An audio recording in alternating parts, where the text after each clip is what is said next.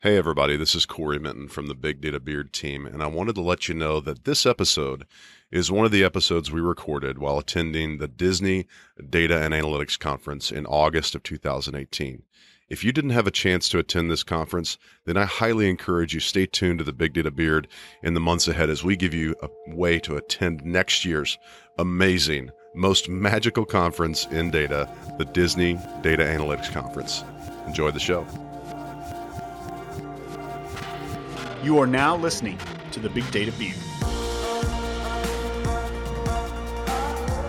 The Big Data Beard podcast has had a lot of industry leaders and practitioners in the world of analytics and AI. We've had founders, developers, engineers, and C-level guests from some of the industry's leading companies join us to talk about what they and their organizations are doing in the world of big data. What we haven't had on the show before is anyone from the academic side, until today. Our guest today, Dr. Stephen Thomas, is a professor at the Smith School of Business at Queen's University in Ontario, Canada. He is the director of both the Master of Management and Analytics degree, as well as the Master of Management and AI degree. Stephen teaches numerous courses from machine learning and AI to natural language processing. In addition, Stephen has authored a number of publications around computer science, software engineering, and data analytics.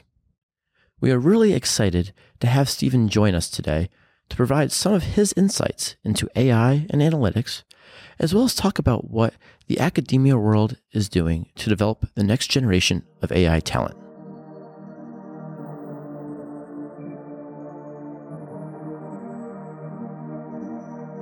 Do us a favor, just tell the audience a little bit about yourself, what you do, and kind of what you focus on. Yeah, so I work at the Smith School of Business at Queen's University in Kingston, Ontario, and I am the director of two master's programs there. One is on analytics and one is on AI. I also teach in both of the programs in big data, machine learning, and text analytics. That's really cool. How long have you been with Queen's University? About 5 years now. So I started off in operations research at Raytheon Missile Systems down in Tucson, Arizona, and then I went and did my PhD in computer science at Queen's, and then I did a couple startups, and then while I was doing the startups, I started teaching at Queen's at Smith School of Business, and that kind of ramped up, and now that's my full-time gig.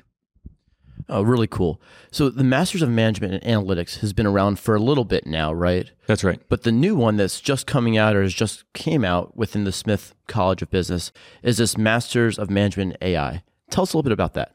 Yeah, so to really understand that, let me talk a little bit about the analytics degree. So that's been going on for about 5 years, and we started at a small class size of about 50 students.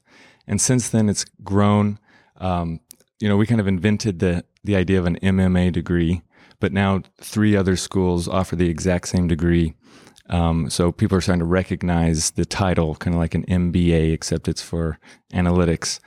And so now we're graduating 220 students a year in that program. And we have a really good board, advisory board for that program. And at our meeting last November, they said the MMA is great, keep doing it. But what we're starting to see is a shortage of managers who understand AI specifically. So we think you guys should launch a program very similar to the MMA, but focusing more on AI. So that's where we got the original idea, and it's been pedal to the metal since then. And is this MMAI? MMAI. That's MMAI. Right. And you talked a little bit about managers and having to fill the void with this skill set within the management world. Is that who you're targeting, or who are you targeting for this degree and this program? Yeah, so it's somewhere between a Master's of Science in Computer Science and an MBA. So we're right in the middle. We're not trying to build programmers, developers who are going to write a bunch of C++ and Python code. We're also not building MBAs who can, just kind of shuffle around some of the words but not really understand it. We're building a student. We're training students to understand the models, do some coding, do the analytics themselves, but more importantly, see how that fits into the business strategy, how to actually implement the change, how to communicate it to executives, and to technical workers. So we're trying to fill the gap between the tech workforce and the executives. So we see that, over the last, call it 2 to 3 years, the terms analytics, big data, AI, they've almost, the lines have grayed between them, right? And it's hard oftentimes for anybody that's in the field or looking into the field from the outside. It's hard to understand the difference between those. And so I feel like a lot of times people use AI interchangeably, that it's basically just the next evolution of analytics. Is that the same thing with the program? Like, are the programs almost identical, that they're pretty similar, or is there really differences between your master's in analytics versus the master's in AI? That's a great question, and that's something I've thought a lot about, and something that potential students ask when they call us. First thing they ask is, what's the difference between the programs? In my mind, analytics is a process to turn data into decisions. And in that process, you have a lot of tools at your disposal. Simple statistics, visualization, optimization, simulations, all kinds of stuff. Another new tool at their disposal are AI techniques, and in particular, machine learning. So supervised machine learning, unsupervised reinforcement learning, all of these can be used during the analytics process. So the difference between the two programs is the MMA is a broader, more general degree, where they're going to learn about simulation, optimization, big data, all these things, and a little bit of AI. Where the MMAI degree is more focused on just the machine learning parts and how to use those effectively in the analytics process. So they learn less about simulation, optimization, visualization, big data, but they learn more about the internal workings of the supervised machine learning model, for example. Oh, okay. So, and I think one of the important parts here is, especially within the management function, being able to have that understanding and foundation within this whole world helps you make better decisions and be a better leader. So you really do need to have some of that technical acumen skill still. What are you seeing as far as like the current or the enrollment or the anticipated enrollment for current managers, aspiring managers? Kind of what's that mix? Yeah. So we've done the analytics on that. So we have about 50-50 split, actually, amazingly, of managers who have had 8 years or more experience managing people. And the other 50% are younger, a little bit more technical, not as much management experience, but want to go that direction. And does this degree have management-related courses also woven into it, not just some of the AI? Yeah, exactly. So it's a business school.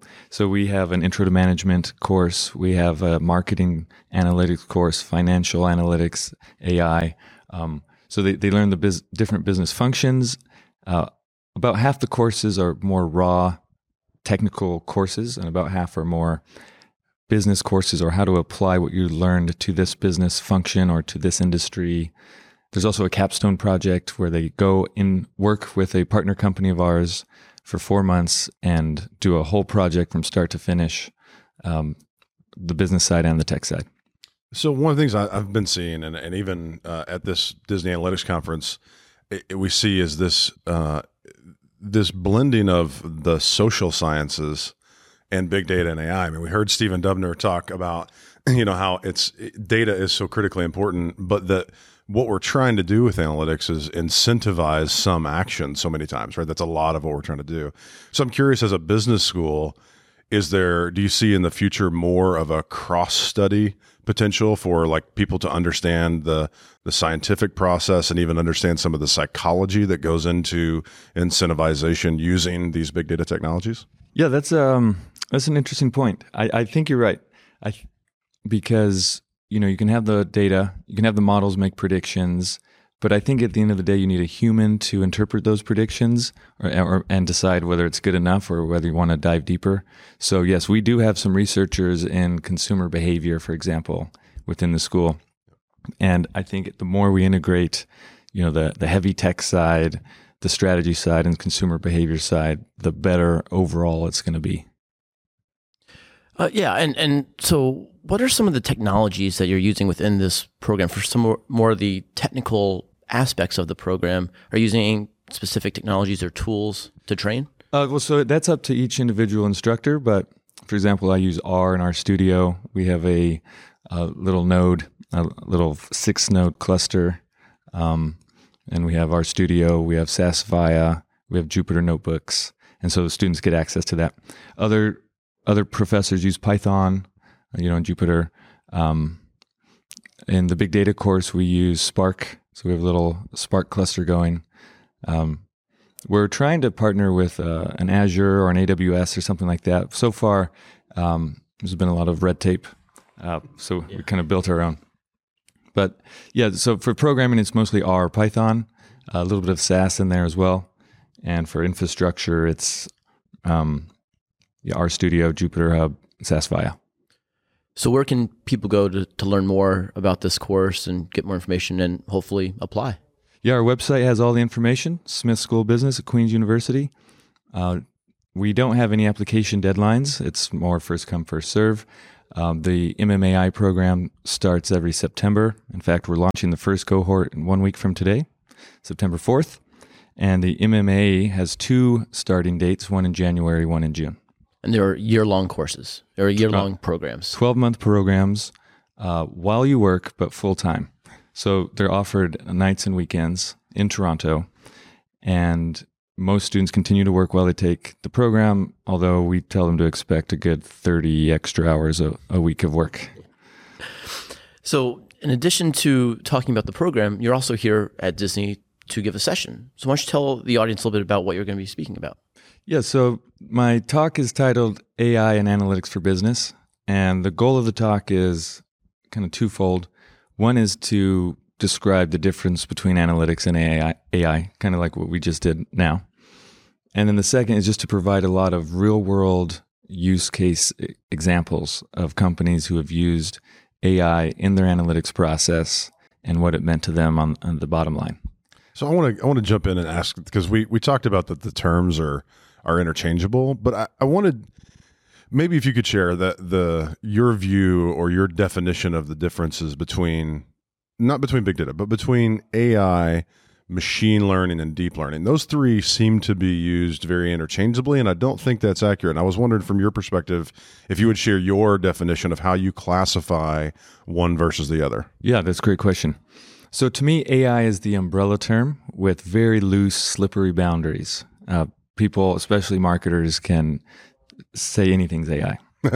Not marketers. They'd never do that. Microsoft Excel now with AI has a sum function. For $1,000 more. No, so AI is the overall umbrella term. And to me, all it means is there's data being used to build models to make decisions as opposed to human programmers typing out a bunch of if, then, else statements. So that's AI. Machine learning, well, let me back up. AI encompasses a lot of broad disciplines like robotics, knowledge representation, natural language processing, automation and control, but also machine learning. So machine learning is one piece of AI. And the machine learning is what I was just describing as AI. So I think I fuzzied the water a little bit. Machine learning is when a program is written, quote unquote, automatically by learning patterns from data, as opposed to a human typing out if, then, else statements. AI, I guess, let me amend that definition. AI is any time a program tries to emulate human behavior or do something a human would want to do. So that includes building a robot to go into a fire and put it out. Anything like that. Where machine learning is, it's based on data. And then deep learning is a subset of machine learning. And the lines are fuzzy there as well, but basically I view it as supervised learning, that you have historical labeled training data, and you're using neural networks. Neural network is just a type of learning algorithm. And in particular, if your neural network has a lot of layers, you say it's a deep neural network. And it's very computationally expensive to train these models. So that's why it's kind of special. So people just call it deep learning, but really it's supervised learning with a neural network that has many layers. And that neural network, is that a way of allowing the machine to abstract the features that you need. Whereas with machine learning, you have to do more feature engineering, right? You have to actually determine what are the features I'm going to apply to my model. So that neural network gives the machine the ability to do that. Is that kind of how it works? Yeah. So with the neural network, one of the great pieces or features of that model is exactly right, what you just said. You have to do less feature engineering. You just kind of throw it all the raw data, and given enough training data, enough layers, enough neurons, it will find kind of its own features underneath the hood. Whereas with a traditional decision tree or k-nearest neighbors model, a human being spends a lot of time carefully calculating features and doing engineering up front before training the model. Now that's changing a little bit with AutoML techniques that you might have heard about as well. But basically, neural network does allow a little bit more, or it handles raw data a little bit better. So awesome. And so AutoML, that's not something that I'm too familiar with. Can you unpack that a little bit more? Yes. So traditionally, humans have spent a lot of time up front on the data cleaning, feature engineering aspect. So, you have date of birth, let's say, on your customers, but what you really want is age. So you create a new column, which is just now minus date of birth, something like that. And this is a very expensive, laborious process. I've done it a lot in my life, where you engineer a feature, you train the model, you check how well it did, you get some accuracy score, 72%. You spend a couple more days, you get it up to 74%, whatever. It's not scientific. It's a lot of guesswork, a lot of trial and error, test and learn. AutoML basically just automates that process by trying a million things for you and telling you which one works best. Basically, I don't want to minimize it because it's very clever, but it'll just engineer a million features, just kind of try a bunch of random features. Some of them are stupid, some of them work really well. And so it just does that all night while you're sleeping. And then when you wake up, it says, okay, these features worked really well, and the best performance I got was 78%. So AutoML tools feel like, well, one is you could argue maybe it's creating like citizen data scientists, where it's making the ML process that has made, that's can be challenging, obviously, as you've well stated and you have experience dealing with. Would you argue that that's even more of the reason why it's important for managers to have and business stakeholders to have context of how that process, even though it's being automated, but understanding the how it's being automated and covers and what it is? Would you say that that's why it's so important for managers to understand this AI world? Because it feels like we may have fewer people interacting, fewer data scientists, if we're automating that process. It feels like managers are going to be handed new tools that are just going to be harder to make sense of. Exactly. Yes. So a manager who doesn't really understand how the models are working, they really only have a choice to accept the decision or the model's prediction or reject it, with no understanding of how it came to be or whether it's good enough or we could do better. That's partly why the program exists. As to whether data scientists will disappear thanks to AutoML, maybe a little bit, but I think that data scientists are just going to spend their time doing more interesting work or doing more work in the same amount of time. But I don't think AutoML will replace very many humans. It'll just make humans' jobs better. So I want to get back to your session. And I know you talked about in your session, you tell some success stories and different stories of how customers are using AI for good. What's your favorite story that you're going to talk about? Can you give us a preview?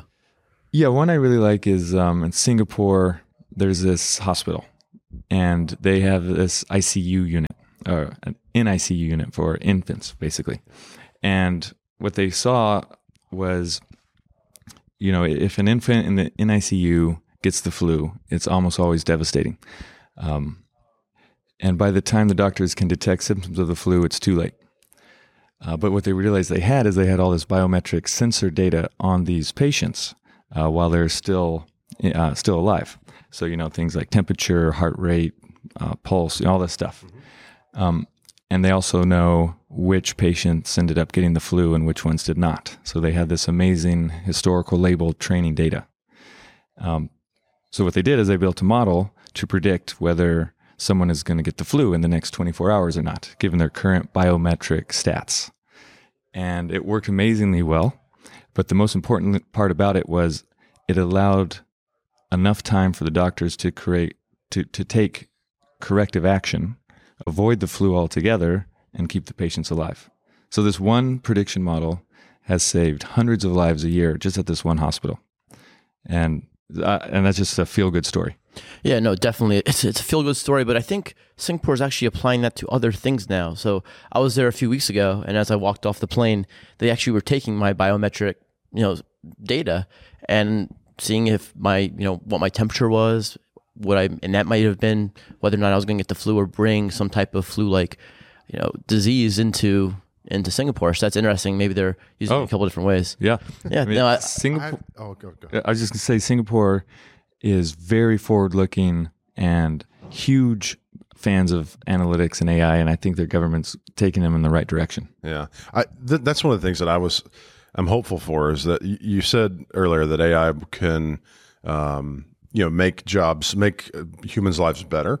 And I think that's the crux of it, right? If we can automate the process, this AutoML technology ideas, that's really cool because if we can speed up the time to value and automate those labor-intensive functions like that, data scientists, they always say like 80% of a data scientist's job is data wrangling, curation, like that data prep. If we can automate that, then we can get to more of these stories. Exactly. I wonder, like, from your perspective, like, are there other decision support areas that you think are maybe not as cool as saving babies, but like other examples that you think are places where this AI in business can really have big impacts?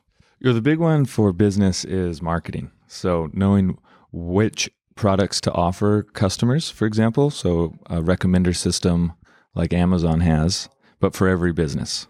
We were just listening to the Salesforce keynote. They're talking about building that in with their Einstein AI right into Salesforce. That's huge. Another one is knowing which customers are unhappy, unsatisfied, likely to leave. So having a really good customer churn model, or even a customer lifetime value model. So which customers are your top customers, which ones are going to spend the most. You want to incentivize them to stay. So things like that, a lot around the marketing function. Also, you'd think, when you call into a customer service for any, I do it 10 times a month, it seems like, but you think they would know everything about you, what last time you called was and what products you have, but really they don't. I've worked with some call center and it's a disaster. Data silos, they don't have a common customer ID with the rest of the business, whatever.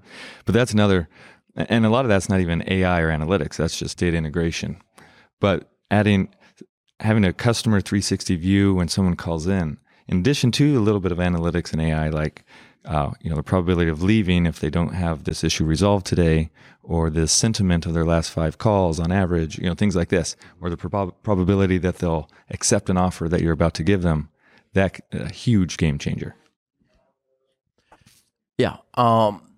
So you talked about the data silos and getting all your data so you can actually apply it to your AI models. Do you see that being the biggest challenge and roadblock for organizations? At the moment, yes, that is by far one of the biggest challenges, because we'll have a initial meeting. We work with a lot of industry partners, and we'll go on the whiteboard and come up with a brilliant solution. And then 6 months later, despite a lot of heroic efforts by a lot of people, we haven't made any progress. Why? Because silos. Usernames, VPN access, no shared key between the tables, can't access that data in its raw form, only in aggregate form. Simple things like that have been around for 30 years. They still exist, unfortunately. So that's, if that could magically go away, then companies could start adopting machine learning AI techniques much, much faster. Yeah, and we see organizations can't go from 0 to 60 overnight. They can't just go from their current data warehouse, analytics strategy to being able to do these advanced analytics. There actually is a gradual, life cycle, maturity cycle that you have to go through. And do you see as part of your course even, how do you teach that to the aspiring or will-be managers so they can help lead their organizations through this? Yes, and a lot of that is a human problem. Mm-hmm. So you can have your IT team have the grand vision of a enterprise data lake, running Hadoop, or whatever you want. And it makes so much sense, both technically and from a business point of view, to invest heavily in that right now. But then you go try to get funding from a senior VP who doesn't understand analytics or data that well, and they think, that's a big investment. Everything's working fine as is. Let's just hire some more programmers and just patch it up and it'll work. So that's kind of one of the benefits of getting this cross between a management degree and an analytics degree, is that you can influence change at the upper level. Because until you get change at the senior leadership of the company, or until you get support, I should say, and passion from them, it's not actually going to happen. And you're going to end up with half a data lake that nobody uses. So now you have two systems. You got your enterprise data warehouse that you've had for 30 years, half a data lake, and everyone's even more confused than when they started. Yeah, I think it's understanding as well. Most of the CEOs out there and CIOs are saying AI this, machine learning. I think the number one buzzword of 2017 was actually AI for the first time in 4 years. It's normally been the cloud. So we're seeing CEOs mention AI a lot in their financial earnings and their comments during these quarterly reports. That's the passion. That's at least acknowledging that this is around. And to your point, it's a buzzword still, and we're in that buzzword phase. I think it's the translation to leadership at the senior level to action all the way down through the organization. That's still that major roadblock in organizations being successful. Exactly. I mean, it's easy to say we're doing AI in the cloud with our big data. But yeah, very few C-levels actually know what any of that means. So I'm curious, because one of the things that we hear is, like anything that goes through this hype cycle where you get to this, it's crazy hyped and everybody talks about it, and there's this trough of disillusionment where we're no longer excited about it because we got excited and we didn't see any return. And many industry analysts talk about the importance of big data and now AI being successful is having well-defined use cases. And one of the challenges I see, and I'm curious about how your program may help, is helping managers bridge the gap between understanding what can be done and what should be done, and how do you prioritize those projects? Because I see managers, leaders in many organizations struggling with that use case definition. And as you said, it is a people problem, but you only have so many people, so much time, and so much tech. How are you guys helping organizations identify those use cases, both as the university but also as this program?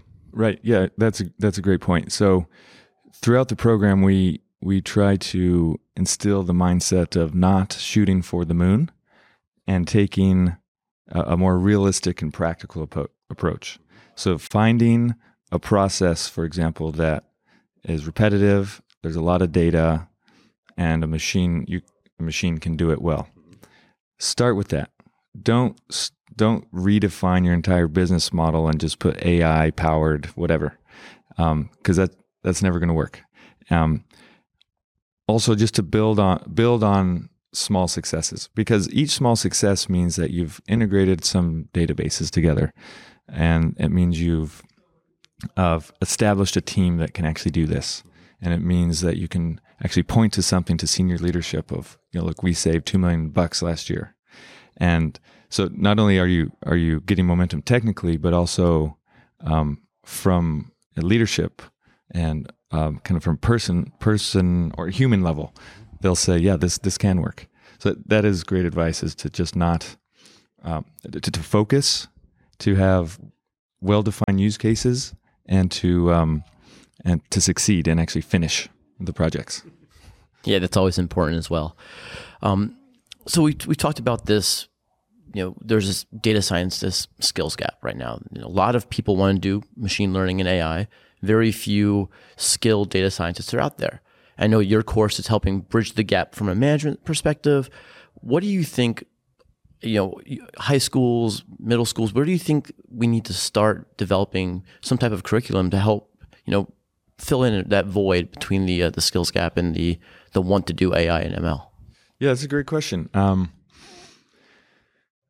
I think, a lot of students fear math and by proxy computer science.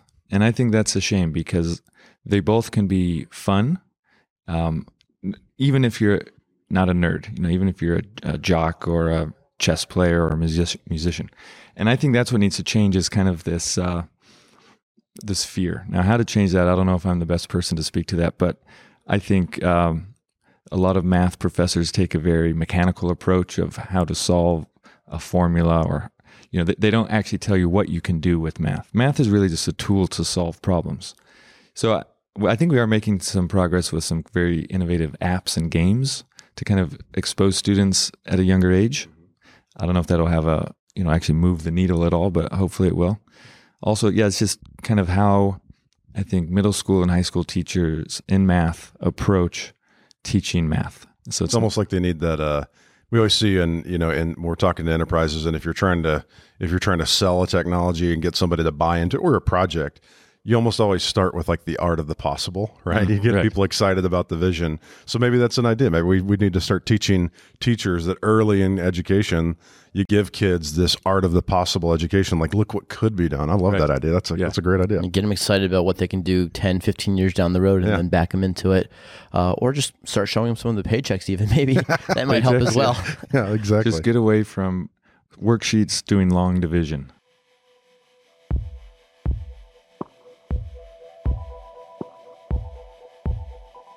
A lot from our guests about big data, but now it's time to get a bit personal in a segment we like to call Rapid Fire. Pew pew. What year do you think Skynet will go online? 2200. I like it. Okay. What is the last great book that you read that you'd recommend to us? I just read The Unofficial Guide to Disney, 2017. Oh. The writers are amazing, actually. Excellent. No, All but more serious answer. I don't know if you know Tom Davenport. He's a big analytics guy. He wrote a book called Big Data at Work. Okay. Just read it. It's a couple years old, and I'm ashamed that I haven't read it till now, but it was great. Okay, excellent. What genre of music are you currently jamming to? I like electronica. Electronica, excellent. What piece of technology is currently making your life worse? Worse? This is a good one. Any time a technology makes my life worse, I get rid of it. So nothing's really making That's my life a good too rule much. of thumb. So Stay lean. Okay. I would say a lack of a good scheduling app to help me, schedule a meeting with somebody. That takes way too long. It is. I agree 100%. What is your personal biggest money pit right now? My wife. I hope she's not listening. Are you going anywhere really interesting soon?